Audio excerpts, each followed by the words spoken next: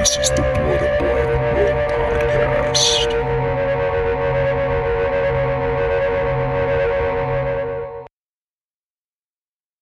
Hey guys, welcome back to the Blood and Black Rum Podcast. I'm Ryan from ColdSploitation.com, and I'm joined by my co-host Martin. How's it going? He's having sort of an epileptic fit over there. We are back today. Maybe he's having an epileptic fit because we're back after a only 1 week. Just a week break between shows. Normally we're a bi-weekly podcast now, but we've changed it up a little bit.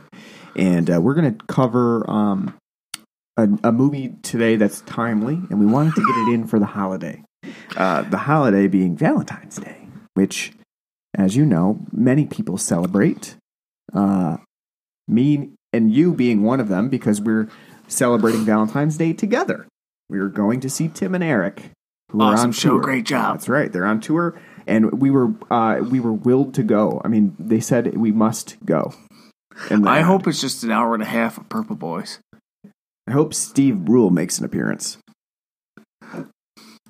That's what I hope. But who knows? All kinds of things could happen. I don't know.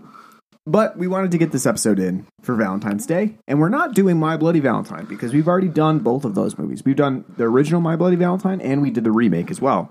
And we'll just have to go back. Those are like one of the earliest episodes that we've done. I was going to say, isn't there like a remaster?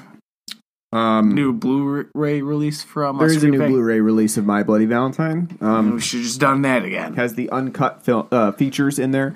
So many of the elements that were cut from the original release of My Bloody Valentine because they were deemed too violent are in there.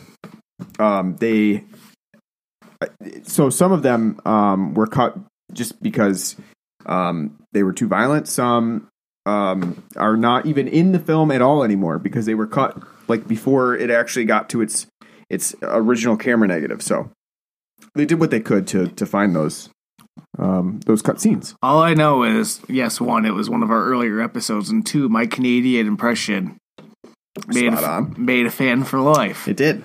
Do you want to do it again, or? No, we got to watch that episode. Okay. You have to go back to it. I think it was like episode 7 and 8 were like the two My Bloody Valentines that we did. Did we do them back to back? I don't think. Did we do them back to back? I thought we did. Yeah, I thought we did them in this. I thought we did them like a year apart. Maybe. I can't remember now. Man. I do know that like My Bloody Valentine, the original, was like one of the first episodes that we did. A movie that wouldn't be able to come out today because, being a coal miner, very political. Yeah. That is true. Be trying. It is. See, 35 years worth of coal mining industry's gone. Very sad. Today we're going to do the other Valentine's Day horror movie that you might think of when you think of the holiday. There are a couple Carrie? What's that? Carrie, yeah. There are a couple that take place around Valentine's Day. But this one has it right in the name, just like My Bloody Valentine. And it's called, quite plainly, Valentine. It's just right out there for you. If you don't know what it's about, by looking at the extremely late 90s, early 2000s poster artwork, and then also the title, then I don't know how to break it to you, but you might have a low IQ. Because if you can't figure that out from those two things... I feel like we're taking a step back from like the progress we were making from like late 90s slasher films. Mm-hmm. You think so? Yes. Why? Why do you say that? Because like Urban Legend had some thought, behind it. Mm-hmm. Like the whole premise. And then I Know What You Did Last Summer, though, as we reviewed on here, not that great of a film, but kind of got like a slightly original idea. Here we're just going back to let's just have a Valentine's Day centric. Put a holiday in there and just call it a day. That's right. Go back to the 80s. We're still keeping those, Kevin Williamson Scream roots with like the killer being cloaked in black. We're just, Valentine.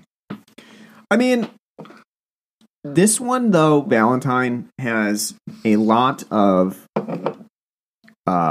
homage to many of the 80s horror films that inspired it. So slasher movies, it's got a ton of like references to them and smart little lookbacks that I think might set it apart from some of the other, slasher films that came out at around this time frame, and a lot. I mean, we talk about some of the big names like Scream and I Know What You Did Last Summer, Urban Legend, but there were a lot of other ones that came out that were like hit and miss and died off really quick. And Valentine is actually one of those that sort of hit. This was early 2000s, 2001. It hit really quickly. I had David Boreanaz in it as a big name, really fresh off Buffy the Vampire Slayer and Angel. And Katherine Heigl in a really early role for her, showing up. One that I assume she's not too proud of since she didn't want to return to do any of the extra features on the Scream Factory Blu-ray. And Denise Richards also makes an appearance. So, it had big names in it. People that, were but popular. Katherine Heigl wasn't big at the time. No, not at the time. But surprisingly, her agent did worm her way into getting top billing in the film. No, that was Denise Richards. Denise Richards was top billing? Oh, yeah. I thought it was Katherine Heigl. No. She's up there too, though. Katherine Heigl's up there too. Maybe in modern times, because I don't think most people look fondly back on Denise Richards, because we all kind of look back now like, how did Denise Richards get... Oh, that's how she got top. That's how she... But... for God's sake, she was a Bond girl, and she's one of the most depressing Bond girls ever.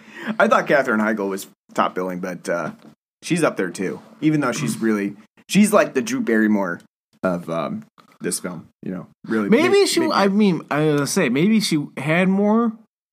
It's definitely an early. I was gonna say maybe she was like known. I don't know. Like I just know her from like Knocked Up. Mm-hmm. I know she was on Grey's Anatomy too for a while, but that was after this. So yeah, and that's still for some odd reason 20 years later trucking. She has she has a reputation in Hollywood for being a bitch to work with, and. You can't see that from just watching Valentine, but with the stuff that's happened after it and the context, you can kind of, get that feeling, especially not wanting to come back. Denise Richards came back to talk about Valentine, a couple of others. I don't think David Boreanaz did for it, but Katherine Heigl. She's too busy waiting on a Buffy reboot. That's right, yeah. But Valentine from 2001. The glory days of UPN. Valentine from 2001, it sort of hit and then it kind of disappeared. And I think it disappeared for quite a while. I remember... I don't even remember it. I do remember it because I remember distinctly going to Video World, which was our local VHS DVD rental store. Going to Video World had to have been around that time. I think it was like maybe a few years after I had released, maybe. And I saw it in Video World. We were going camping on a camping trip. But... that camping trip did have a portable DVD player. So I was allowed to rent... $400? No, actually, not too bad at the time. But I was allowed to rent a few videos to take on the camping trip, which is sort of... that's kind of the anti-camping trip, right? Like, we got an electric hookup, and we popped in the portable DVD player and watched Valentine. But I do remember that distinctly, that I took it on a camping trip, and I watched Valentine in a tent. Don't think I thought too much about that too. And I was only 2001. I was only 13 years old at the time watching that. And I don't think I didn't feel too, I didn't like it that much at that time. Which would be surprising because you were big into Buffy. I was. So the fact that David... Probably that's why this film stood out to me at all. David Boreanaz. Yeah, that's right. It's like, he got to have sex with Sarah Michelle Gellar in Buffy. That asshole. And then he went evil for a while. Fucking David Boreanaz. You got another beer over there for me? Or no, I didn't bring one down for me? God damn it. No, because it costs too much, so I sniped. Yeah, that is true. I sniped the extra, sorry. Hey, let's take a break real quick. And I'm going to... I swear to God, the last time I didn't insert an ad, and I said I was going to insert an ad. This time, I'm going to try to get one in here. I'm going to try to get somebody else's podcast or something in here. So, let's take a break real quick. We'll come back, and we will talk about the beer that we've got on the show. Stay with us. Hey there, neighbor. It's me, Head Librarian Gavin. I co-head librarian the Red Light Library, that erotic-only library off 2nd Street. Yeah, you know the one. Hey, did you know we're running a podcast now? That's right. And the thing is, we're reviewing the worst erotica we can find online for money, and I've been reading about a lot of weird things banging lately. Like, I could just sit here and tell you about the snowman, the leprechaun, the psychic Utah Raptors that start an orgy, the questionable lesbian with the applesauce scene that's really disgusting, and the Donald Trump. Or you could just listen yourself. Use your favorite podcatching app or look us up on iTunes, SoundCloud, Stitcher, Google Play. We're all over the place. The Red Light Library. Search it, you'll get us. Now for why I'm really here. Can I borrow your chainsaw again? We've tracked down an overdue book in someone's car and we need to retrieve it with, shall we say, extreme measures. All right, we're back. Hope you enjoyed that ad that I'm definitely inserting into this episode. You're a great salesman, by the way. That's right. Here's some ad. Here's an ad. Here's an ad people paid us to put on the show. I'm joking. No one pays us. So we just take it for free. All right, but we're going to do some beer talk on the show today. You were in charge of picking up the beer today. That's right. So you stopped in and you got what? A brand we haven't had, I think we've only had like twice on the podcast. And maybe once or twice. It's not one that I generally fancy, not because it's not good. It's because they're so goddamn ridiculously priced. Yeah. Californian priced. Yeah, fancy price. Yeah, the California price. And no, I'm not talking about Stone. I'm talking about the other one, Dogfish Head. That's right. Dogfish Head. One that I haven't been to. I'll say that. Do they have a brewery out in San Diego, or is it just like in San Francisco? Well, I've been to both, but I didn't get to Dogfish Head in San Francisco. But they do. I will say though, they are expensive, but they do make good beer. Great beer. I would say that I have not had a Dogfish Head that I didn't like. No, that's correct. But again, like me being a cheap bastard these days, it's kind of like. I actually think the only one that I didn't like is their 90-minute IPA. Was it the 90 or the 120? Can't remember now. One of those two was one that I didn't like because it was so... There's something about it that I didn't like. Might have been the 120. Maybe. Because it was just extremely strong. Not like alcohol-y strong, and it was not something that I loved. I'm pretty sure it was the 120 because they had that a couple of times at Beer Fest, which is coming up next week. Could be next weekend for us. And it's the only time we've had it because I've only seen it.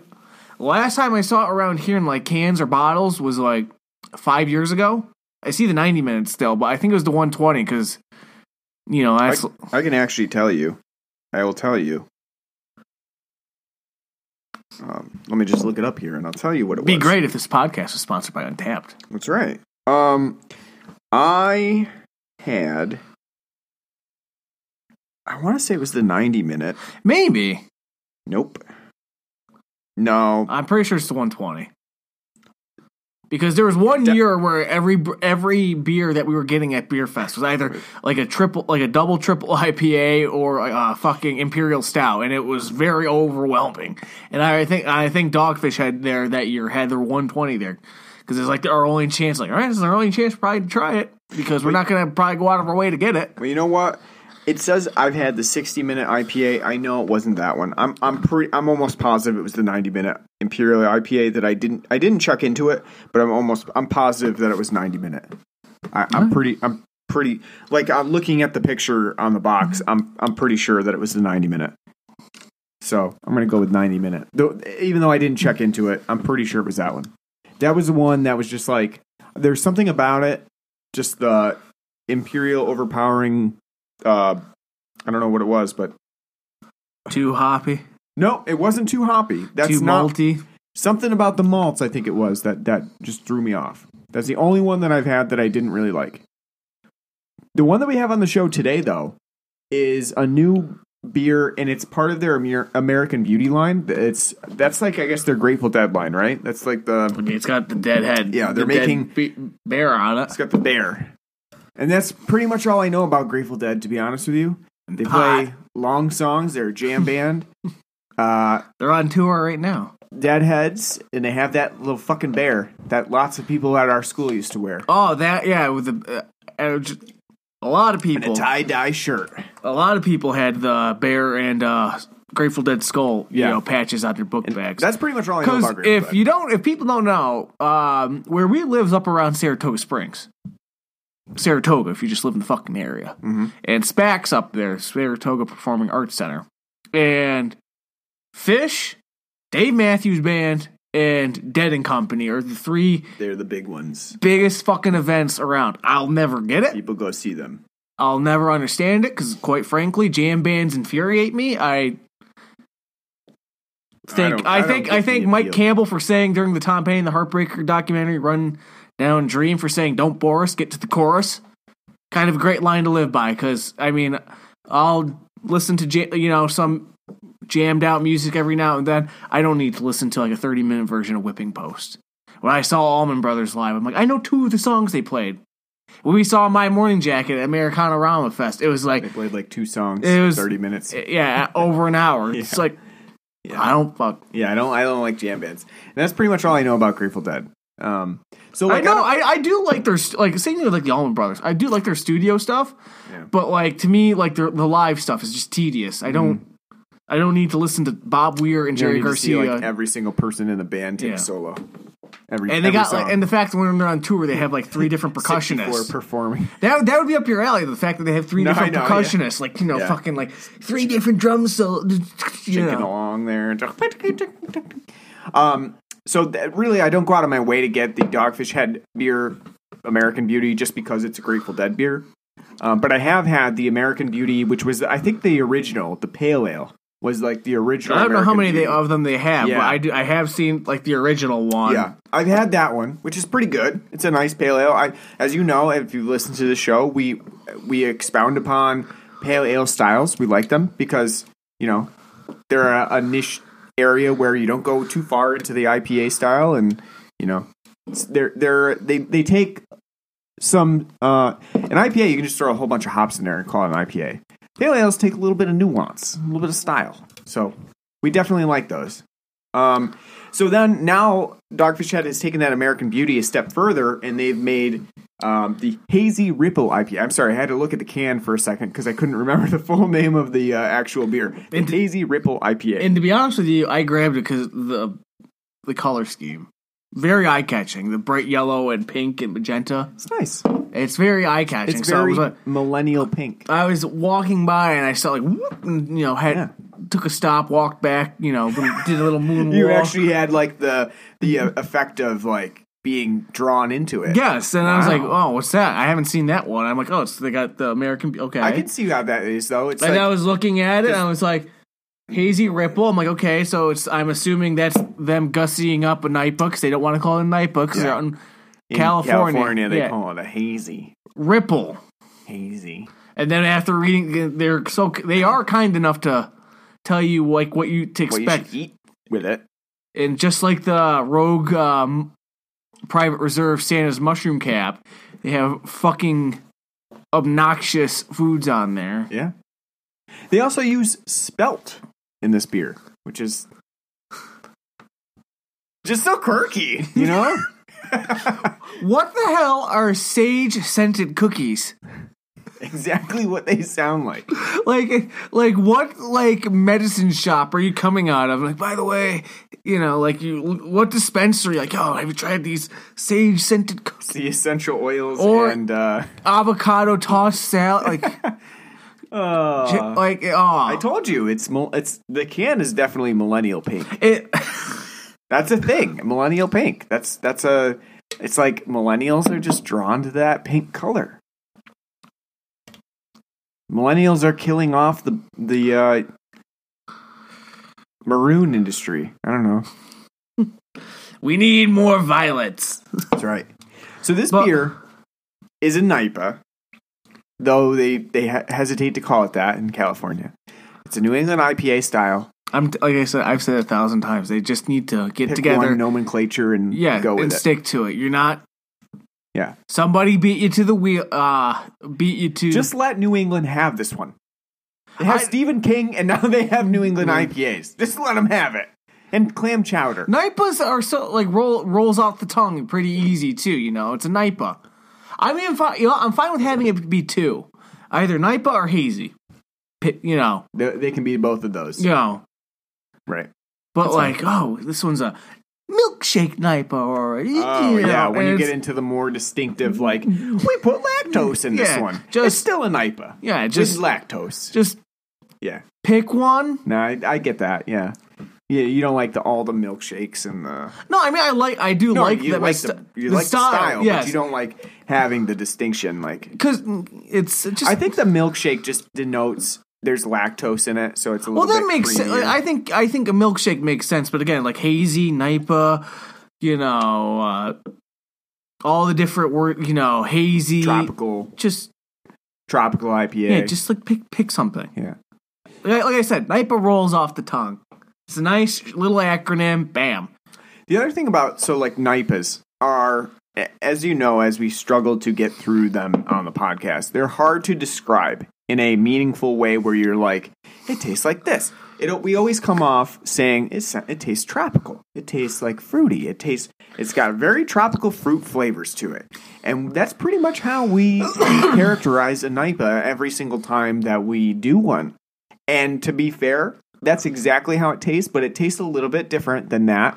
And it's just the juiciness, the nature, level. the juiciness, the nature of the hops that are in it. It's definitely different, and it has a tropical citrusy flavor to it.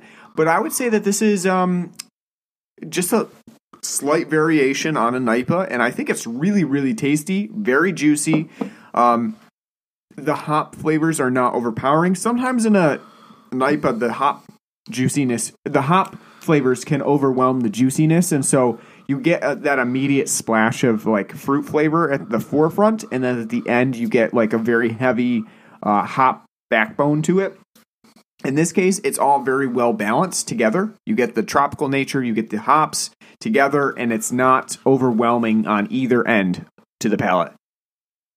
I would concur. This is right now. I know it's early in the year.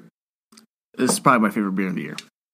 It's an excellent style. In my head, I'm thinking of like 2005, 2006, the Baja Starburst commercial where the guy's like, "Hey, it's like having a fiesta in your mouth," and you're seeing all the like the mariachi players like da da da da da playing around, you know. So you can see this one being your spring beer, your summer beer, your boating beer, your mowing beer. Yes, it's like again. Versatile. I think because you're right. It's kind of hard to describe a night because they're all going for the same thing. Tropical, pineapple, mango, you know. They just definitely have those those juicy citrus flavors. Yeah. And I think what differentiates each NIPA, is how well they balance that hoppiness with that fruitiness and then like that juicy bite to it. Mm-hmm. And this one has a great, extremely juicy bite to it. Mm-hmm. And you definitely get like the hints of pineapple, the hints of mango, the tangerine, all of that into it. And it's just like, again, it's like if you were like watching a commercial in the mid-2000s for Starburst and like, you know, or like Capri Sun. Flavor explosion. Yeah, that's what it's like. It's very good. Wasn't there a commercial for like Capri Sun or something where they exploded into literal Capri Sun? Yeah, they were like liquid silver, just like, you know, flying. Like the secret world of Alex Mack sort of thing. Yeah. Exactly. Man, that was a thing. But and it's 7%. It doesn't taste that heavy at all. Oh, is it 7%? Really? I was going to ask that if you could read off the alcohol content on there. It's 7%. With how like delightfully refreshing and juicy it is, I would say it's like sessionable almost. Yeah, it is, really. I love it. It's great. This is probably one of my favorite NIPAs I've had in a long time. That's why I was hoping for a third one, and you stole it on me. That's why I did, because it's that I was hoping for a third one. It's that damn good. And I'm kind of, you know, and when I bought it, the guy asked me, like, do I need my receipt? He didn't ask me how much it cost when I swiped my car. He's like, you want a receipt? I said, nope, because I didn't want to know the price. I didn't want to, you know, be scared off. I know. At this, because I guarantee it's probably $18 for a six-pack. But, yeah. After tax and deposit, but it's real tasty. But it's worth it. This is, like I said, right now, I know it's early in the year, by far and away, best beer we've had so far this year. It's going to be hard to knock this one off. Definitely tasty. I had Zero Gravity Madonna yesterday, which is an Imperial IPA. It's basically an IPA. It's a fruity IPA. It's pretty good. But this one is better for sure. Definitely tasty. Look out for this one. I would think say it's pretty it's- new. It's I would compare it favorably to because one of my favorite NIPAs I'd say is like Sloop's Juice Bomb. It's up there. Okay. You know, I'd say this is better than that. Yeah, it's pretty good. I think it's better than the Juice Bomb. Yeah. I've had the Juice Bomb quite a few times. I think this one is better. Yeah. Yeah. I concur, but I'm just saying, like on comparability, that's like the one of the beers I'd say I could compare it to off the top of my head. Yeah.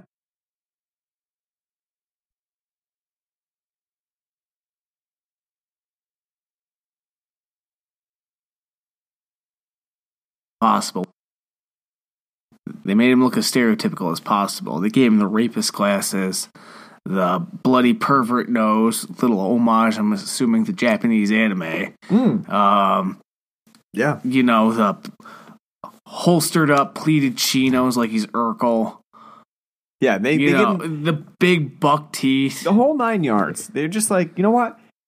No, don't have sympathy for this kid 'cause he's a freak. Not at all. Yeah, not at all. No. Don't have sympathy for him at all. You remember that weird kid that was at school? This is like all of them combined into one. We kid. couldn't see it, but he probably smelled too. That's yeah. They want it to be a little bit more implicit than having like literal stench, like Clouds. Yeah, the clouds coming off him like Pigpen and Peanuts. So He even has like the pocket protector, you know, pens. it's a very stereotypical opening. Takes from My Bloody Valentine as well, because there's a Valentine's Day dance in My Bloody Valentine, and that's like what sets in motion the whole thing about Harry Warden coming back, because there's a Harry Warden's like, Valentine's Day? You're having Valentine's Day? Well, fuck you, you're not. And that's My Bloody Valentine. But John Saxon was in My Bloody Valentine, right? no. Oh, I'm thinking of No, he wasn't. Black Christmas. You just wished he was in My Bloody Valentine. I was just hoping for every 70s slasher film, was in early it. 80s, that he's just the grizzled veteran, you know, You detective. just wish he was in it. No. But yeah, the opening to Valentine is really stereotypical in the fact that it's setting in motion a very, very well used motif of there's this guy, he was, you know, ostracized in school. And in this case, he definitely was set up, you know, to take a fall, because he does make out with Dorothy, who was in, I guess we're talking like middle school, elementary. I don't know how old they are. They said 6th grade, so for them it'd be middle school. Middle school. We didn't have that here. Yeah. So middle school age kid, he does get set up because he's trying to make out with Dorothy. And He is. And don't say he's trying to. He does. Ultimately, she reneges on that and says, "Oh, he made me. He forced me to. He practically raped me. He's a pervert." Yeah. They just yell pervert at him. Pervert, yeah. Which I want to know what he did before that made him like be a pervert. Was he like they catch him jacking off in like a bathroom stall? Or? Is that whole nosebleed situation from the anime? They saw him his nosebleed and they're like pervert. Because they were keeping up on like, oh, Mr. That is a Roshi. really, really weird touch added to Valentine. That he just It is, 'cause randomly because that's not a Western thing. That's, it's not a Western thing at all. To get the nosebleed when you're like extremely horny. I guess the idea is that blood rushes to your head, so you get a nosebleed because there's such an extreme blood rush that you're like, fuck, where could it go? It can't be. There's too much blood. I used to know like what the actual reasoning, but I off the top of my head, I don't really know what the reasoning is, but it just seems weird because I always thought that was weird in like Tenchi Muyo as a kid. Like, how come Tenchi's dad's always randomly getting nosebleeds? Nosebleeds, Yeah. oh, because it's all these fucking busty women, whoring around with Tenchi. Yeah, I just don't. I don't get the actual physiological. I think that might be the reason, because it's like, so much blood rush. But I mean, at the same, like I said, I used to know, but off the top of my head, You think those guys that get nosebleeds from getting horny also have like small penises? Because your blood rush generally goes to the penis to inflate the penis. So if it's not inflating the penis and it's going up to the nose, like there's not that much to inflate. I think it's just more general. I'm just joking. They just so excited it's got to go everywhere. Just a joke. But it is weird in Valentine that it shows up as like a a central idea of like this cues you to the killer, and it actually makes a really big entrance at the end of the film, the conclusion of the film, where you have the killer, and then the film throws another little 180 at you, like, wait a second, is that the killer? They kind of go and give you another twist there. So it actually, like that nosebleed, what seems like it's not really that important, actually becomes a really important part of the film later on, at the end, when you're watching the conclusion. So that whole opening sequence, really generic, like extremely slasher film-esque. And yet, I feel like that's intentional. Do you feel like that opening moment of like, hey, signaling this is a slasher film, you think that's intentional? Do they do that on purpose, or is it to a detriment of Valentine? I think it's both. I think it's intentional, but at the same time, now it's been 20 years since, it just doesn't age well. Even if it is intentional now, because the way it's kind of shot and looks overall, it just comes off as overly corny. It's definitely tongue in cheek, and I feel like they at least got the 90s school dance right. Yeah, the benches, like I'm pretty sure that's the same gym that the climax of The Faculty was shot in. That's right. Yeah, that's right. But no, I can see that, but like I said, at the same time, I don't think it's well executed enough to where it mitigates that. I think it's fine I think they were doing it kind of tongue in cheek, but at the same time, I don't think they did it well enough to for it to be endearing over time. Maybe back in 2001 when we were coming off, a roll of slasher films in that vein and in that style, it was kind of it's kind of being like Scream, being tongue in cheek. Now I think 20 years, because like I said, this is my first experience with this film. It comes off as kind of just overall like kind of hokey. Like even if you are doing it tongue in cheek, it's still like a little. By 2001, you kind of missed the boat. Yeah. Yeah. I mean, I think it works. It sets it up, and I think that there's enough homage to other films where it seems like there's an intentionality to it. But I could see how it. Watching it now, you might not recognize the intentionality to it. You might see it just as playing it up. Especially if you're like a younger, like a Gen Z kid who didn't grow up through the 90s. Right. I think the intentionality on it, that'd be totally lost on you. Yeah. Like, what is this hokey bullshit? Then you have the whole almost like Scream lead up to Valentine the film, because you get a non-protagonist, Katherine Heigl. Her character is really not a part of the film whatsoever. She's the Drew Barrymore of this film, and the film spends quite a bit of time. I would say probably 10 minutes with her. Actually setting Katherine Heigl up. She's actually on a date with Jason. That's like a whole 25-minute segment too. What's that? It's like a whole 25-minute segment too. It's not 20. I don't think it's 25. It might feel like that. It feels like the whole date, and then going like through what's going on. It feels like it's the date with Jason is pretty awesome though, because it's hilarious. A total. This is where this film fails. That should have been Matthew Lillard. Yeah, they should have gotten Matthew Lillard in that part, and that's for sure. I mean, there's two roles that Matthew Lillard should have been in this film. That's one of them. Yeah. Because he's obviously playing up like a Matthew Lillard type character. Yeah. And this is Matthew Lillard in his fucking prime. You can't get him to come in to be like, yeah, I'll be this guy who refers to himself in the first person like he's fucking Bob Dole. Oh, Jason. Jason wants this. I think my favorite part is when he opens the check and he's like, "Ooh, movie expensive." It's great. He's divvying it up. What? I'll give props to, because she's already telling him like, "No, I'm not gonna fucking do it. Go any further than this awful first date." So if I were him too, I'd think, you know what? Look, if you think this date's awful, you know what? We're going Dutch. We're splitting that bill. You know what? You also got the crab. Yeah. So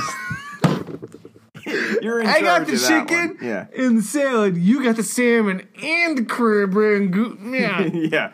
That's Yeah, no, expensive. you know what? No, that's smart on his part because, like I said, that he knew that date wasn't going any Yeah, further. to be fair, so she- I mean, if that date's ending on the Yeah. that first time and she's not accepting, you know what? Then yeah, go Dutch. Don't be like I'm gonna take the hit. I actually agree with that. I mean, clearly neither of them had a great time. and she was disgusted by that too. Yeah. I mean, clearly neither of them had a great time. She was already calling it off, basically, like, I'm not, Interested there's at no all. interest here at all. No. So you're like, you know what? Let's split the bill. Yeah. I get it. It is I mean, kind he's of a not douche nozzle attractive. move, but I was gonna say, but he's not. He's Yeah. not doing himself any favors, referring to himself in the first person. Jason. and, you know, Jason Likey. Yeah. Jason Likey. being ridiculous. But no, I can see all right, Cutting listen, your losses. there. Yeah, just be That's like, right, yeah. You're like, well, you know what? It you is know what? expensive. If you're after the appetizer, you're going like, this isn't working out. You might want to go for the chicken and salad because you know what? You might be splitting that bill. So don't go with the fancy salad. She's an up and coming doctor though, so she can afford it. Yeah, but the whole sequence, that's quite a long sequence, and it's Scream-like in its approach of here's Katherine Heigl. Let's see, you barely recognize that it's Katherine Heigl. Yeah, here's Katherine Heigl, and then it sets her in like she's a doctor, she's in the morgue, she's doing all of her her morgue studies and things like that. Yeah, it seems like we're getting familiar with her. Which is weird, by the way. What fucking college, med schools open up at night and like, yeah, just go ahead and have your way with the cadavers. Just you're not observed at all. Yeah, just like not observed at all. Just You know like, what? I could really use a kidney for the black market. Listen. Here's your project. The professor just throws out a body. Like you cut this up. Cut it up. Yeah. Figure out what he died of, and that's your final exam. You know what? Yeah, that's mortician school right there. Cut in, remove the small intestine, sew them back up. We'll check them out later. You might as well have the fucking coroner from LA Noire just show up. I'm going to test for semen. There's no semen. Just constantly. What does that have to do with anything? But you get this, you get this whole element of Katherine Heigl preparing everything, and then she's killed off, pretty brutally at the beginning of the film, and that's really a callback to like Psycho elements and Scream and all of the films that had that opening, person that you thought was going to be your protagonist, and then re-looping back on itself, and then starting over again after that whole thing happens. What do you think about that? Or how did that factor into your enjoyment of Valentine? I mean, I think it would have been more effective as Denise Richards. Have Denise Richards be that role for Katherine Heigl? Because she's she's the biggest star at the time. Mm-hmm. Like I said, she was in Starship Troopers. Oh, you're saying like Katherine Heigl's not at this point is not big enough. Like I said, maybe she was, but like again, like I don't remember a damn thing about her until 2007 Knocked Up.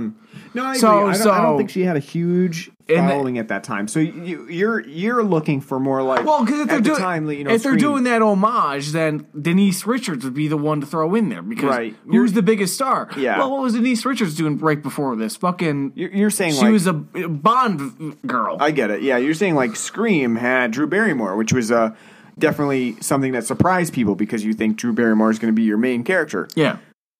With Katherine Heigl, that doesn't work as much because she's not as well known. So you're not really, if she dies, it's fine. And the whole Wes Craven already did it. Yes, I get what you're saying. That she just doesn't have it's not enough star power there. When you're watching, you're like, oh, well, if she dies, what's going to happen? It's more so like the fodder at the beginning of any other horror film, which most horror films do start out with a murder. So somebody gets killed to set things in motion, and Katherine Heigl just happens to be that person. I get it. It's just so unfortunate. It's an homage, but it's actually like a contextual homage. Like now that we watch it and look back, it's like, oh, Katherine Heigl's the first one to die, but at the time, she wasn't really that big. I think that's just like lucky happenstance. Yeah, right. No, that's what I'm saying. Happenstance that actually occurred. Now she's bigger than when she was at that time. Yeah. Is she now though? I don't know. A little bit, I guess. A little bit bigger.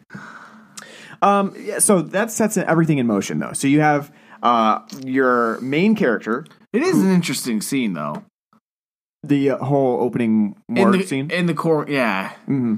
That is interesting, and I think it's done well enough. Like I said, though, I think it's just a missed opportunity if they were going for the whole, Scream Psycho Amish. Which Valentine clearly is. Yeah. I mean, it's definitely going for that. Whether it succeeds or not is up to the viewer. So you have then Marley Shelton, who is our main character.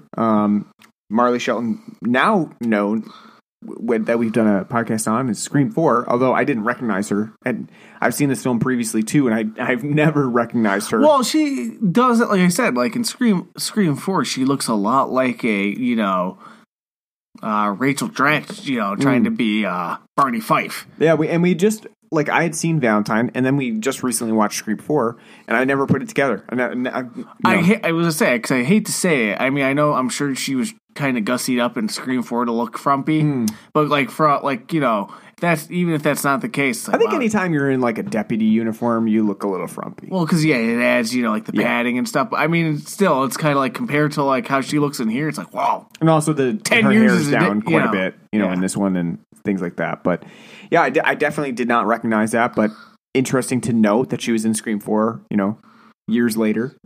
She was in a lot of horror she was in,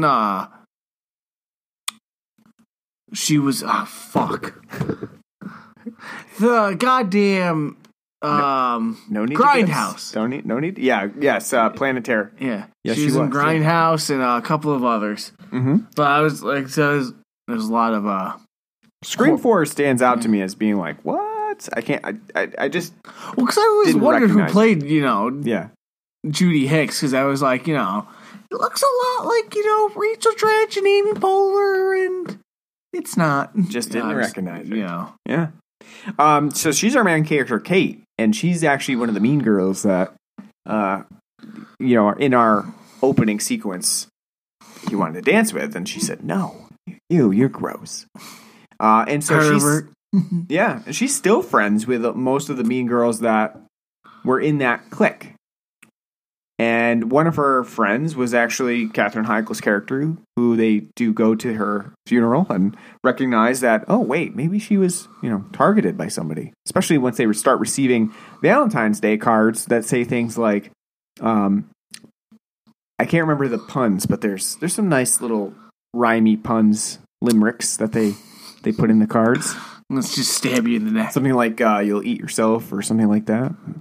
Send box of chocolates with maggots in them. That's a nice homage to My Bloody Valentine. Yeah, like the box of chocolates. Yeah, that is nice. Though I don't understand how they got the maggots in the chocolate.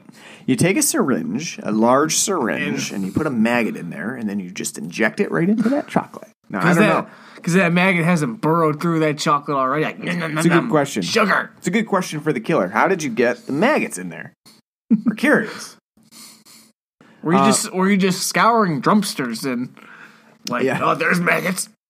You know what I like about that whole element of the initial stalking is the actual Valentine's Day cards, because they are pretty clever and well designed. Like the design is really nice on those. Those are not. That's a good touch in Valentine, where Valentine, you could chalk Valentine up to being a generic slasher film that came out in a decade full of slasher films, but there are definitely nice touches in the film where you see some creativity being employed, and I think one of them is the Valentine's Day cards. I wish they did a little bit more with those. The stalking sequences are sort of kind of focused on, because they're very like kind of slip shot, like they just throw them in and like kind of focus on them for a second. Like you'd think like the detective that we have in this, who's a crack detective, would be like, holding on to them and being like, like, oh, what's all these riddles and stuff. They're just kind of there in the scene and they're gone. And also, the detective, he's not given a lot of information either, because the girls are withholding things, especially Dorothy, who is withholding the fact that, she made up a story about her classmate that he assaulted her at the school dance, and so they're keeping things from him. But also, he's just not a good cop in slasher film fashion. Because we talked about, the ineptitude of cops in Black Christmas and, most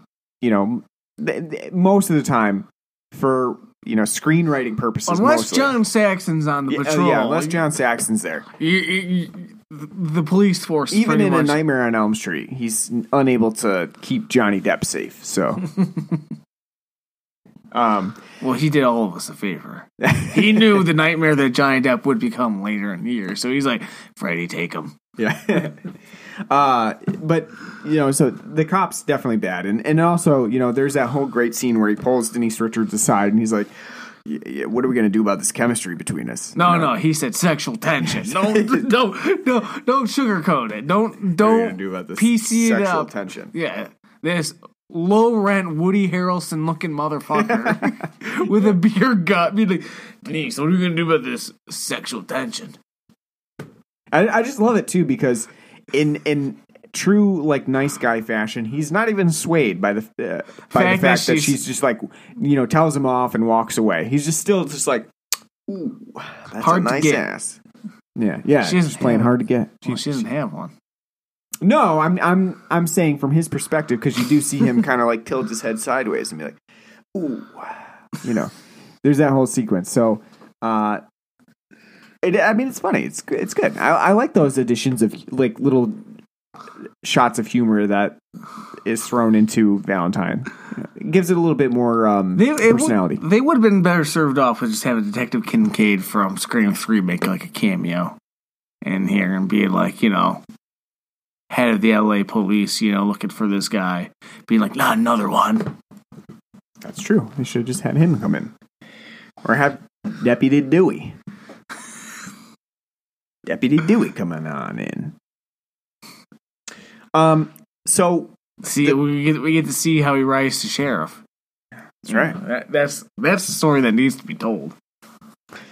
So the film sets up all of this, and it gives a sort of a red herring of JM, who is the killer, and so JM obviously stands for the same initials as the kid in the original dance that we see at the beginning of the film, Jeremy Melton.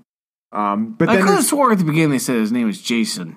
I don't think so. I think you're just getting that confused with Jason, the guy that was at the beginning. I know, but I could have swore they were saying his name was Jason. I don't know.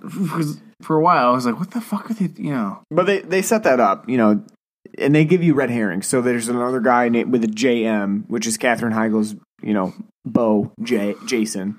And so there's a whole bunch of red herrings in this film. With the main thing being what really is the identity of the killer being Jeremy Melton, because no one really knows what he looks like anymore. It's been 10 years. Yeah, he could have changed completely. He's good. The cops goddamn do a very nice computer simulation. Yeah, that looks real close to Jeremy Melton. But they're like, but also the cop is like, you know what? That's not even taking into account plastic surgery. So, he could be completely dead. Who knows? He could be anybody. He could be me with a bald head, 50 years old. But so they set this all in motion, and then the film really kind of takes off from there. And there's a whole bunch of just brutal kill sequences, and it works through to this. It leads up to this Valentine's Day party that Dorothy is throwing. Dorothy being the one girl who actually said that Jeremy Melton assaulted her. So she has the most to lose. Yeah, right, exactly. The most to lose, and she's seems to be the reason why this is happening. Whoever this JM is, they're coming for revenge on this mean girl clique. Well, to be fair, as Robert De Niro once said in Goodfellas, even if she didn't say that, they all would have been fucked either way because he was getting dumped with that punch and called a pervert either way. So that's true. That's true. Which, by the way, where are those boys that were there too? Because there's 4 different, 3. He doesn't care about them. He's just like, whatever. Those kids, they're failures anyway. A couple of them are in jail. Just those women that they all grew up to be pretty blondes. Yeah.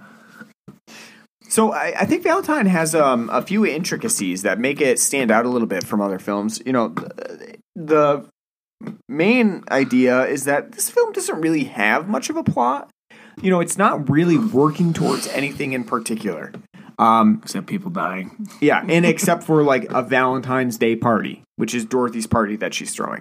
Other than that, though, there's really not a whole lot of plot to it. There's not like random stupid things that people would have done in the 90s.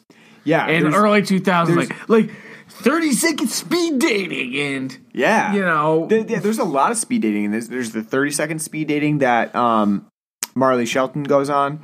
Then there's a VHS tape service that her friend gets delivered to her, where suitors send her a video of themselves, like, I really liked you and what I saw of you, and this is me, and they actually do like an entire video of it, and you, like I was saying, you really have to be interested in a person in order to sit down, film yourself, cover the cost of postage, send it to them in the mail. That's commitment. That's like reality TV show commitment now. That's like what people do now with like Big Brother and Survivor. They like tape themselves being a character and send it into Big Brother or Survivor and hope they get on a reality TV show. Back then in the late 90s and early 2000s, you were looking for love. That whole speed dating thing is like straight from like 40-Year-Old Virgin. Yeah. I know 40-Year-Old Virgin's later, but like that's what that reminded me of, is like just sitting down, like all these ridiculous assholes gonna be like, I decided to date you, you're so pretty. It's too bad that... And just being like, wow, this is fun. It does seem kind of fun in a way, like where you can meet people and potentially get sick from all the people you're meeting. Just sitting there like pounding like vodka tonics. Like, yeah, you're gonna have bye. Yeah. And yet... Kate is already in a relationship with David Boreanaz. So why is she even speed dating? Because you know what? David Boreanaz is a little off the rails. He is a little off the rails. Not only that, but I would assume that for Kate, he's a little bit boring because like he's a recovering alcoholic, or what he presents as a recovering alcoholic. I don't think it's that. I think he's just generic big jack dipshit. He's just he looks like you're very prototypical. I think David Boreanaz plays tight end. I think he plays like the same type of character all the time. Like this character is basically Angel, just without the vampire tendencies and maybe like a little less mysterious. Because in this film, like he's basically playing the same part, except I guess he doesn't need blood. He needs vodka. Yeah, and he has a little bit more nuance, I guess, when he's trying to pretend like he's in sobriety. But yeah, I mean, he does play that very generic, stereotypical, like sort of a bad guy, but he's not a bad guy character, like in the relationship. And the film does not do a great job at least early on, showing that he's in sobriety. There's that one-off scene in the bar where she's like, I'll have a Corona. He's like, I'll have a club soda. And then she's like, I'll have a club soda too. And then you get that picture that like, oh yeah, maybe he's recovering. But I do have to say, I love you so much. I want you to be at this bar with me, Yeah, I do have to say that Kate dating him... Enabling. Yes, she sucks. Maybe don't invite him to a bar. Maybe don't invite him later on to, when she gets mad at him because he just downed champagne. He's like popping him back. Maybe don't invite him to a party where the primary thing to do is to drink and listen to like 2000s new metal. Because the leading cause of alcoholism is all these one leads to the other. Okay, so don't white invite, zombie face. Yeah, don't invite him to something like that. you know that you're Why, David Boreanaz? Why are you drinking? I heard Dracula. I can't stop. Right. The first rule of sobriety is to cut out those things that remind you of drinking, and I assume new metal is one of the causes. So. You got to get rid of that. Can't go to a party where that's the only soundtrack. They're just playing Mudvayne on repeat. Yeah, but not only that, the extras in the background are dancing to it in just distractingly bad ways. They're just like shimmying. one guy's doing like Saturday Night Fever in the background. You have to watch for that because it is pretty distracting. You know, it's clearly like they said, dance. You know, there's music going on. It's a party. Dance. Have a good time. But there was no music. You know, just pretend you're having a good time. Yeah. And one guy was like, "How do you dance?" I don't know. Disco style. But that I do blame Kate in a way for David Boreanaz's issues with drinking in this film. You know, I think it's because he just overall couldn't win Sarah Michelle Gellar's heart, so he's like, it's true. Got to keep going. It's true. Yeah, move on. And it's hard to move on, Sarah Michelle Gellar.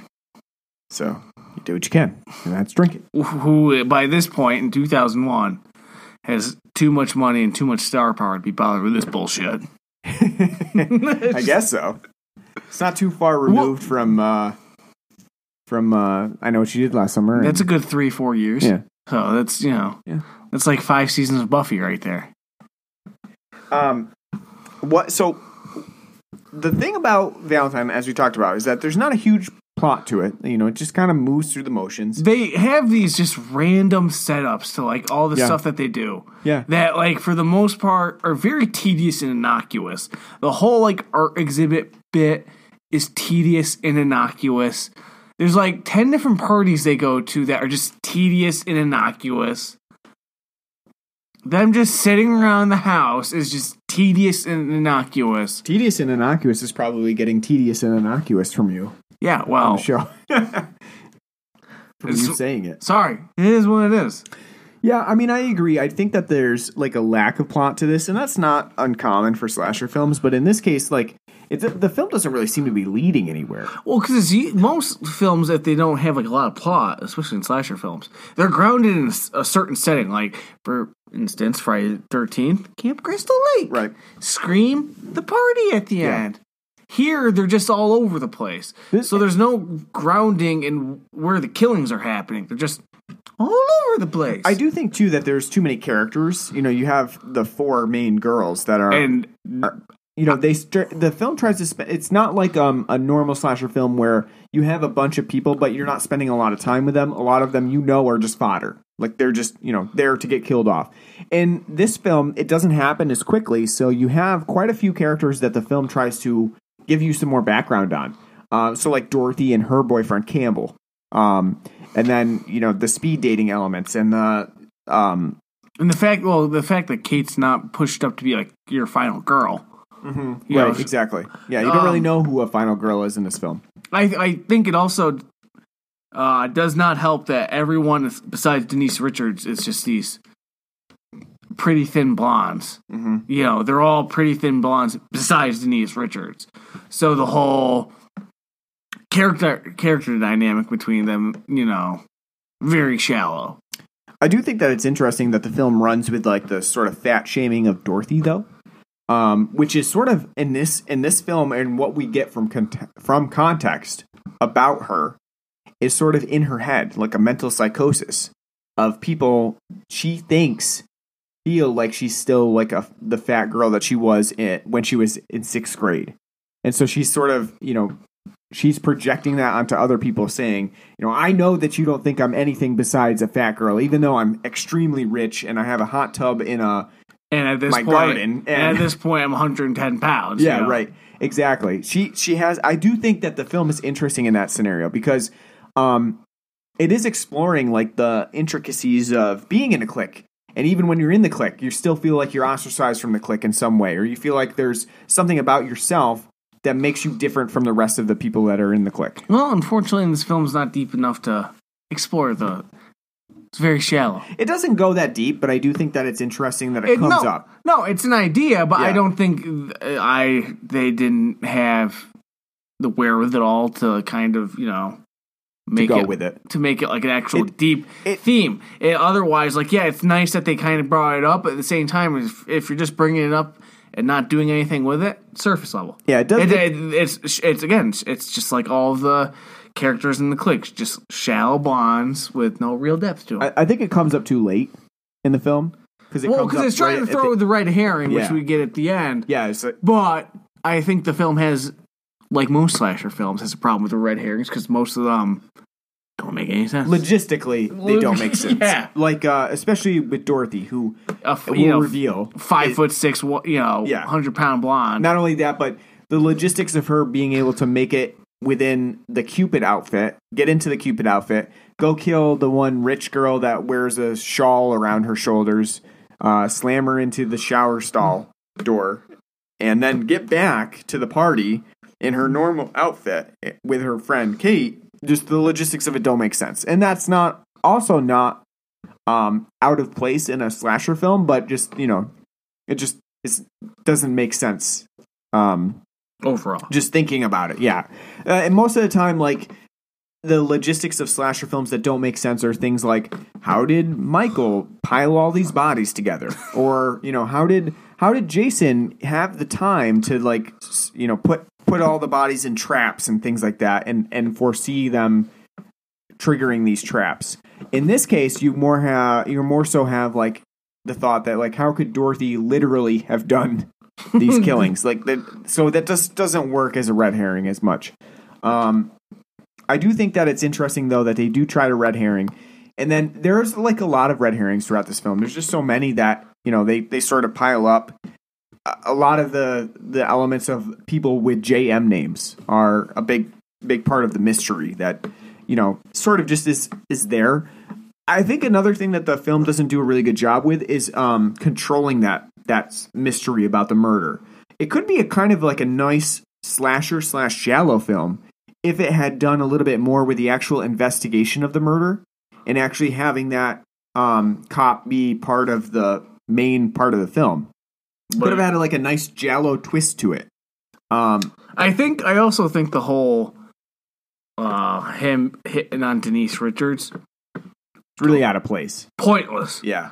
Absolutely pointless because it doesn't go anywhere. They don't do anything with that. That doesn't really go anywhere, and it feels really out of place for his character because throughout most of the film, I think it's trying to set up that, like, oh, he could be a killer, killer too. Maybe, but at the same time, they don't go, like, he doesn't show up for another half hour after that. Yeah. So it's... Yeah, I agree. I think that's really out of place. I don't really like it in this movie just because early on there's no indication that he's, like, thinking like that at all. I mean, he's talking to 4 young women, and he doesn't make any indication of that. And then later on, then you get that whole element with Diane Richards, that whole scene. It just seems like it comes out of nowhere. You're not really led up to it. Maybe if he was making, like, little moves on the girls when he's talking to them previously, but instead he's like being completely aloof to most of them. Like even when he's talking to Kate, he's like, when Kate says, "Do you have any more recent pictures?" and he's just like, "You think if we had any, we wouldn't be looking at them right now?" Mm-hmm. Instead, this seems completely aloof, like, oh, these fucking young girls, they don't know what they're doing. But then he was like, "Hold back, Denise. I want to talk to you." Yeah. I mean, it just seems like it comes out of nowhere. So I would have liked it if they didn't go, and that's a very generic, stereotypical thing too. And not only that too, I know it would have been very forward thinking back in 2001 to be like male power figure trying to, but they don't do anything with it. Yeah. So even if it's like a nice like go get him girl thing, they don't do anything with it. So that whole messaging is bullshit to begin with. Yeah. I'm not saying the message itself would be, but the fact that they don't even bother to explore it makes it, just shallow. I also think that's really interesting that the film, for like maybe 15 minutes, looks in depth into Dorothy and Campbell's relationship, but it just seems like it goes nowhere. Like Dorothy gives him a really expensive watch, and then they try to have sex, and he can't get it up. He can't perform. Then he gives her a nice little necklace thing, but makes it pretty clear that he doesn't really have any feelings for her whatsoever. And instead of like getting in the shower with her, goes to the gym. There's that. And by gym, he goes downstairs to transfer her money, her father's money, into his account. Yeah, that's a whole. That scenario again is something that comes up really late in the film and doesn't really have bearing at all on the rest of it. Especially because we know that this guy is not the killer because he gets killed very, very quickly after that. And so the film, I guess I'm just wondering why sometimes Valentine decides to explore these areas of the storyline that don't really lead anywhere. because it seems like they could be good ideas if they had been presented earlier in the movie, but when they're so late in the film that there's really nothing else that can happen with them, it seems like a waste of time. No, I agree. A lot of the idea. I think that they have a lot of ideas that they just kind of put out there, and then they just don't bother to. I think fully they explore. mainly just wanted to get a guy in the film named Campbell. It's such a douchey name, Campbell. When you hear that, you do want to just murder the fucker because it just sounds so bougie. It's Campbell. Hey, it's Campbell. Yeah. He's got that, late 90s, early 2000s, parted bowl cut going on. Yep. All right. Since we're pressed for time here, we're gonna move on a little bit. What did you think of David Boreanaz's golf shirt that he's wearing at the? Let's get to the really important stuff. I call it more a bowling shirt. It's a bowling shirt. It's definitely like a bowling shirt. Yeah, it's like a league shirt that he's wearing. Yeah, at the party he shows up and everybody's in their nice dress wear, wearing the finest flowing bowling shirt. I don't really know what the official name for this is, but it's like the shirts that Charlie Sheen wears. Yeah, all the time, I've always called them bowling shirts. Yeah, I did have a shirt not like that, but a bowling shirt that was a similar dressy style back in 2000s. It's very gaudy looking. It's very large on him too. That's one of the things that has not aged well from the 2000s is oversized stuff.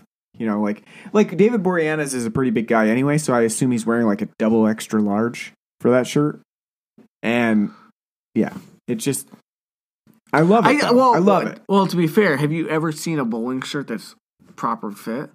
I think no. I don't think I've ever seen a bowling shirt that looks good. I think as a requirement to wear one of those shirts, it has to be 2 sizes too big. They ask you when you order it. You order a medium, and they're like, "Are you sure?"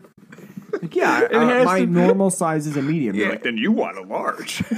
No, you want an XL. It's gotta be flowing. Gotta be pretty. You're big. gonna be bowling, so you need all that extra room. You don't want to be coming up on your throw and head you rip a seam. You want to be flowing. We're talking the important stuff here on Blood and Black Rum Podcast. No, because I think about it, I don't think I've ever seen anyone, even our buddy Hody, he wears some sometimes when he's bowling, and it's never a proper fit on it. It's it's always a size too big, large size. Yeah, I think that's just the style of it. It's kind of like pleated pants. You got to wear them big and baggy. David Boreanaz in this film, though, is ultimate 2000s. He's got that extremely spiky hair. He's roided up to the gills. He looks like he could have been a tight end in football. He does, yeah. Or a DH in baseball. Just I'm going to crank home runs, you tired. Got that Jose Canseco look going on. Yo. All right, one thing specifically, though, that we didn't talk about that is important is the kills in this movie.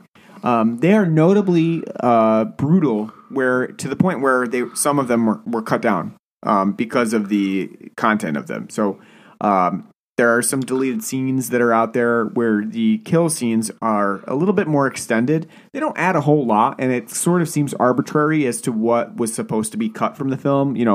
Things like you can only swing the iron twice instead of 3 times and things like that. But the film does have some pretty brutal kills in it. What did you think of the brutality of the movie? It's gruesome, but you don't. They don't show that much. Mm-hmm. So when Katherine Heigl gets her throat slit, we just see her face reaction as it's getting slit. We don't see the actual, knife over the, cutting throat. Same thing with him beating the one guy to death with the iron. We just see him swinging it. We don't see the actual kill. I think the most gruesome we see is him using a bow and arrow to kill somebody with it, but at the same time we didn't get any gore from that. We just see him, kind of plugging her a couple of times before she falls down a stairwell into the perfectly placed dumpster.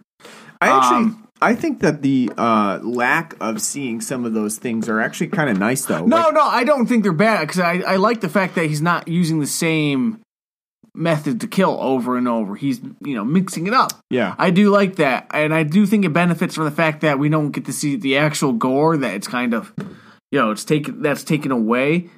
So I do think that's actually one of the highlights of the films, is the creativity to the kill and the fact that they're not overshowing what happens. As we said a billion times in the podcast, less is more. Yeah, I think that they did a good job, just showing the aftermath or showing, during it. Like Katherine Heigl's is kind of brutal because you just see her face and reacting to it. You don't actually need to see the knife enter. You can just see how she reacts to it, and that's kind of, thrilling in itself. The same thing is true of like, I like the whole Denise Richards scene, the hot tub scene, which is sort of like dementedly brutal because of the way that it all occurs. She's in a hot tub. He throws the cover over it. He starts drilling into it. So you have the double horribleness of her not being able to breathe in the hot tub because it's closed in. So she's kind of boiling in the hot tub and not able to breathe. And then you have him drilling in there. So she's trying to avoid the drill. And then worst of all is after that whole thing happens and he's just like, I'm done playing around. So he just throws the drill in and electrocutes her. He's like, you know what? This is too much. I'm done playing. So we'll just get it over with now. I think that's a pretty good, brutal kill that works really well in this movie.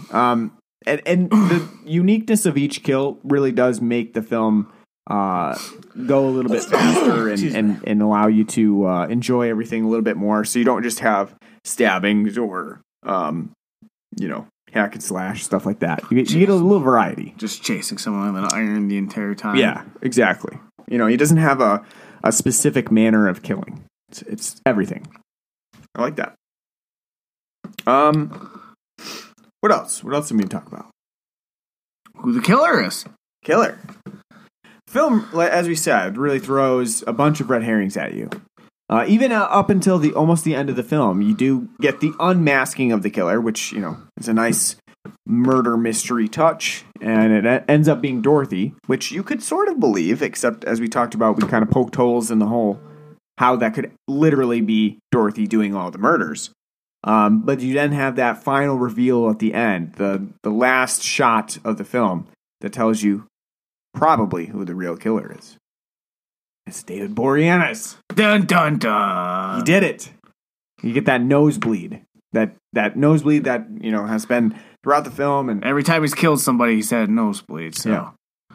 I guess it's been turning him on. It's that visual cue that tells you. So what did you think about David Boreanaz being the killer? There's only two possible people that I think could be the killer throughout the film. He's one, or Jason. Jason, the original guy? Yeah. So the fact that we don't see Jason throughout most of the film, after that. Jason was just so pissed off that he didn't get a date with Katherine Heigl. He didn't get a second date with Katherine Heigl. Well, I thought he could have grown up to be like, self-centered, like, because he got himself in shape and he's, this nice, straight jawed and, I mean, basically guy. He did that anyway. Yeah, no, but my point is, so it's kind of like that's the only two you really have to pick from. Yeah. And I think the fact that we hadn't seen Jason since the beginning of the film, it wouldn't make sense. Usually your killer's always hiding in the background. So you're saying that you pretty much foresaw it would be David Boreanaz. Yeah, but by halfway through the film, when you're kind of trying to weed out who the hell it's going to be, it's easy to see. In this one, it's kind of nice because he is not concerned. You have your final girl, Kate. He is not concerned with Kate. He does not want to kill her at all. And at least that we know of. Yeah, he makes no attempt to kill her. And even at the end, he says, I couldn't hurt you. I love you. I've always loved you.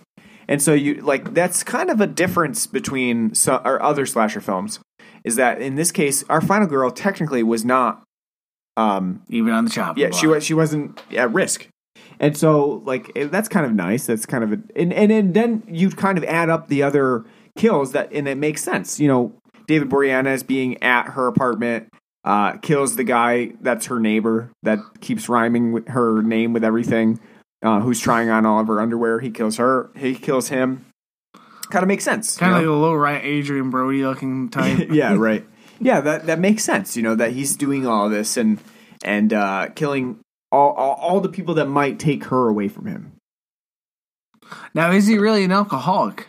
Oh, so maybe he's just Putting it faking on? the alcoholism and, you know, pretending so he seems like he has more damage than he does. Yeah, he's not really crazy. You know, he's not really an alcoholic. He's just crazy. You know, I bet he is also an alcoholic. I think he's both. probably Think like he's an all alcoholic. that work he had to go through to get fixed. You know, Yeah.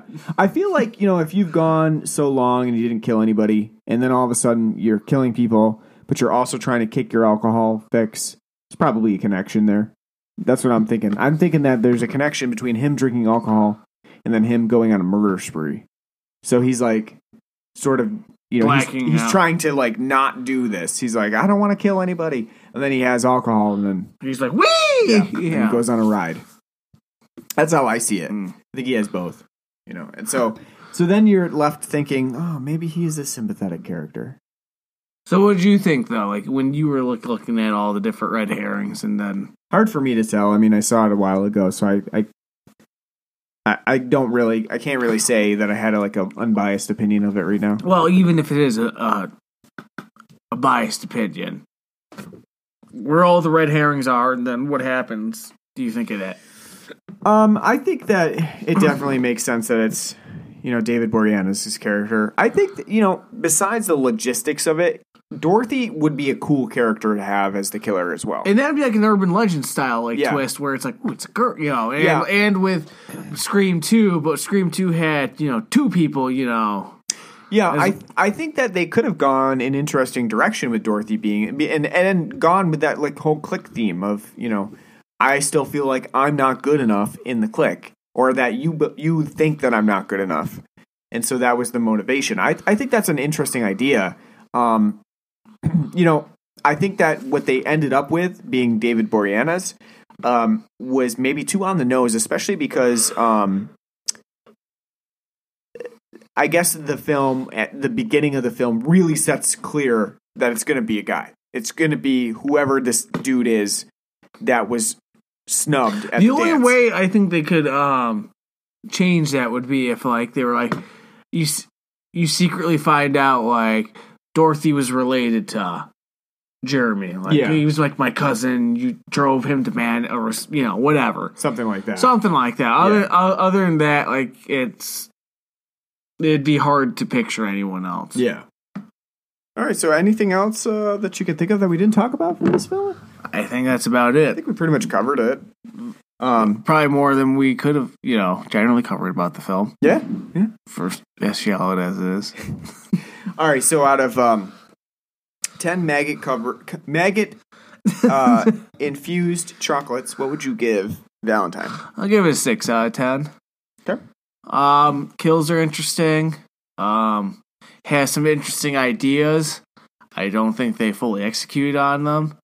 Acting, very hit or miss. Our lead lady, Kate, enjoyable.